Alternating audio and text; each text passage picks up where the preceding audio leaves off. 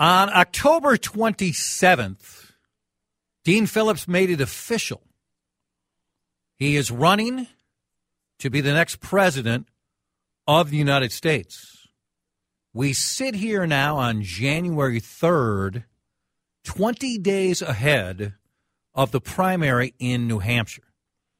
This is where Dean Phillips has spent the last 2 months trying to build momentum, show New Hampshire there is an alternative to President Joe Biden. We have not talked to the congressman in a while, so Dean Phillips is on the line right now. He is on the John Schuster Coldwell Banker hotline. We appreciate you coming on as always, sir. Let's get right to it. Since October 27th to now, at any point, have you thought to yourself, what am I doing? Why? This is too hard to pull off. The machinery is against me. Life was good. I was in a district where I would have been favored to win, and I think I made the wrong decision. Has that crossed your mind at any time? Chad, first of all, I appreciate the question because there have been plenty of difficult days. As one discovers corruption, as one discovers how voters are actually disenfranchised by both parties, how debate is being suppressed by both parties, it only inspires me more. And I mean that sincerely. The pursuit of principle is usually discomforting. It's usually difficult. It's usually disenfranchising. And it has caused great consternation. But no, I've never. In fact, if anything, Chad, I'm more inspired now than I was on October 27th because the need is so great. The disconnect between Washington insiders and the rest of this country is so significant. America is unaffordable for a majority of Americans. We have chaos and cost issues all around the world in our own country, and a lot of injustice. And I've uncovered a lot of that in the last 2 months, and I intend to keep going. And I think we're going to surprise in New Hampshire, and I invite anybody listening to join me in the pursuit of principle. In a democracy, we cannot allow coronations. We have to have competitions, and I will fall on the sword for that, and I hope others will join me because it is existential, and I'm more inspired than ever. One of your first words in your answer to me there was corruption.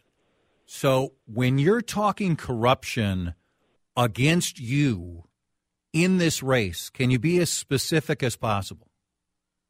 No, it's not about me, Chad, at all. In fact, I'm just the messenger. The corruption is manifest, I believe, in both parties. In this case, the Democratic Party of Florida decided that there did not need to be a primary election, so they disenfranchised 4 million voters and decided that Joe Biden would be the only person on the ballot, which essentially negates the primary. Is that going to last? I know you're pushing against that. Can you change that, or is that set in stone? Well, this is all done, Chad, so that the Democratic Party wants to bleed my campaign to death, and that means filing suit. It costs hundreds of thousands of dollars and hiring attorneys. They know that. It's all a corrupt game. A federal judge in Florida took the initiative himself and did file suit, along with the Progressive Caucus of Florida, because they saw the injustice. North Carolina, Chad, did exactly the same thing. Despite the bylaw that is so clear, the state law in North Carolina dictates that any presidential candidate recognized in the national media shall be on the ballot. And the Democratic Party of North Carolina elected to only put Joe Biden on the ballot, despite the fact that in 2020 there were 15 Democrats on the ballot, including Marianne Williamson, who was left off again this year along with me. That's corruption. The unwillingness to consent to a single debate during the Democratic primary in such a consequential election, that is corruption. The disenfranchisement of voters, candidates, and debate, to me, are the foundations of democracy, and I'm going to shed light on it, and I'm going to call it out. I'm going to ask people to join me in standing up and not tolerating this nonsense, because it is a real danger to democracy. Donald Trump is a danger, and political parties that undermine voters are dangerous to democracy. You also mentioned the cost and that this country is too expensive. Two points on this, and I want you to respond. The Biden supporters would say, hold on a second, look at the direction of inflation. We finally have it heading the right way, that it's taken a long time, but it's heading the right way. So Biden supporters would say that. And then Republicans, and there are plenty center-right Republicans who will vote for you, might say, hold on a second, Dean, you voted with Joe Biden 95% of the time. So you voted for many of these policies which have brought in inflation to our country. Why should we believe you're going to make it any different? Well, Chad, first, you're right. I did vote for the Biden agenda, which was predicated on some really important initiatives. The infrastructure bill, so that we finally invest in America's infrastructure, which is terribly deficient. I voted for the CHIPS Act, which repatriates manufacturing to the United States from overseas, particularly semiconductors. I voted for the Inflation Reduction Act, which was the most important climate investments we made in some time. You know, I, as a legislator right now, I can only vote on what is brought to the floor. As the executive, when I'm president, that is different. What these bills did not do, Chad, and what Americans are screaming about, is reduce cost of living in the United States as it relates to health care, housing, and education, and food and fuel. Food prices are up about 25%. Now, as it relates to inflation, the United States suffered less inflation than just about every developed nation in the world. The fact of the matter is prices are still way too high and life is unaffordable. 60% of Americans right now, Chad, are living paycheck to paycheck. 40% cannot afford a $400 emergency in the United States of America.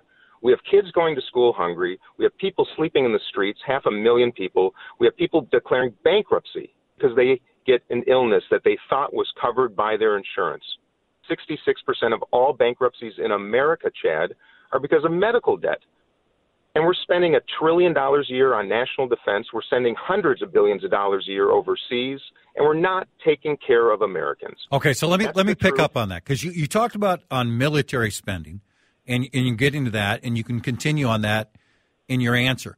But when you talk about these costs, and they are all legit, and I'm not going to push back on any of them, if it is President Dean Phillips in your first term, give me a couple specific policy changes that you will push and that you believe will pass Congress that will change the cost trajectory.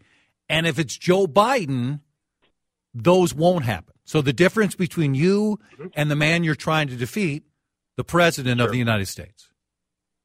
Let's start with housing. Housing is unaffordable. It's oftentimes unavailable. Rents are way too high, and we have 500,000 people who are homeless because we do not have enough homes in America. First initiative is to build 7 million homes in America, Chad. The issue is not capital. The issue is actually zoning and local regulations that make it almost impossible for the production of housing to meet national demand. A 7 million housing unit initiative on day one. And medicine and healthcare. We need a national health insurance program to cover every single American. That will be another initiative on day one to start working with conservatives, many of whom are aligned with the need to ensure that every American has health care. That does not mean, and I would never tolerate the United States government being involved in the provision of care. It would still be private doctors, private hospitals, but every American should have health insurance. 26 million right now have none, and 90 million are underinsured. We're the only developed nation in the world like that. We spend twice as much as any nation in the world. Our outcomes are mid-pack. We let pharma companies completely take advantage of us. It is not fair. That's another initiative. Education. We should not be a nation that burdens young people and their families with $1.7 trillion in debt simply because they wanted to pursue the American dream. That will change also under my leadership. Lastly, Social Security. Towards the end of life, right now, I'm sitting with people, Chad, regularly who literally have no money left at the end of the month because Social Security is not meeting their needs. 2 women I just sat with in New Hampshire have to eat cold cereal the last 3 days of the month because they have no money left. I will raise the cap, the contribution cap on Social Security to $250,000 to make sure Social Security is not cut. And then secondly, I'm going to create a national pool by which successful Americans who wish to contribute their Social Security back to a pool and have it redistributed to the lowest 10% of retirees in America, they will have a chance to become American philanthropists immediately and ensure that their money goes to the people who need it the most, because $100 a month would make a huge difference to millions of Americans right now who are struggling. And these last 2 months, Chad, I have to tell you, I realize how lucky we are as Minnesotans, generally prosperous, especially in the Twin Cities.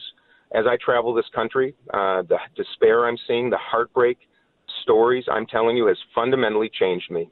And I'm just afraid that Washington is so disconnected from the reality of what's going on in our country that I'm simply saying the quiet part out loud.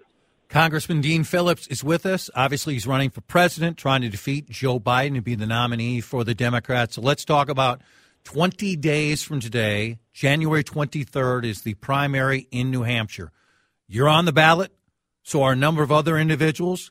Not on the ballot in New Hampshire is Joe Biden. Joe Biden and the Democrats, they want South Carolina to be the first, unlike other years. So Joe Biden is not on the ballot. For you to legitimately, and for others to agree with you, to come out of New Hampshire with genuine momentum, and for more people to start paying attention to say, he has a chance to defeat Joe Biden, what has to happen 20 days from today? Well, Chad, if I was an incumbent president, anybody would expect me to generate 85-90% of the vote in the first in the nation primary. So let's start with that. If Joe Biden is in a position to win the next election, he should probably get 80-some% of the vote in New Hampshire. Even though he's not on the ballot? Right, well, Chad, what the Democratic Party doesn't want you to know is that there is a massive write-in campaign for Joe Biden right now. There's a super PAC trying to promote his candidacy as a write-in, and then there's another super PAC set up to get independent, Democratic-leaning independents in New Hampshire to vote for Nikki Haley instead of me. So there's a lot of effort going on behind the scenes, and let me tell you, the nation will wake up on the 24th of January and most likely see the current incumbent president of the United States of America getting probably a little over half the vote, maybe, in New Hampshire. If I get 25% of the vote, Chad, that is quite a symbol that the nation is ready for an alternative. Most people don't know me yet. I've only been doing this 2 months. I have little resources behind me, especially compared to the Democratic Party. If the president doesn't get 75-80% of the vote, he is a weak candidate, and that has been my message from day one. I respect him, but he's going to lose to Donald Trump. And if I'm the Gene McCarthy of 2024, Chad, of course, Senator Gene McCarthy from Minnesota got 42% of the vote, knocked President Johnson out of the entire race in 1968, opening the door for Bobby Kennedy. That is my mission, to speak the truth, to ensure we do not have a coronation of an unelectable candidate, and to make sure that we have a competition. I still invite others, Democrats, to enter the stage to make sure that we find the person best positioned to win. But let me just jump in. All the data indicates it's not Joe Biden. Yeah, I have a minute left. Let me try to pin you down because you're direct in answering questions. You mentioned 25%. Is that your number? Do you need to get to 25% when let's plan on talking January 24th on this show for you to view it as a success? Is that your number, 25%? If I hit 25%, Chad, I will be very pleased, and that will be what helps get me platformed, introduce me to the country as a viable candidate in this race where every single card is stacked against a challenger. Yes, absolutely. And any bit above that will be gravy. Absolutely. As always, I appreciate your time. Stay safe, and we'll talk. Let's plan on talking on the 24th. I look forward to it, Chad. Dean Phillips, right here on News Talk 830 WCCO.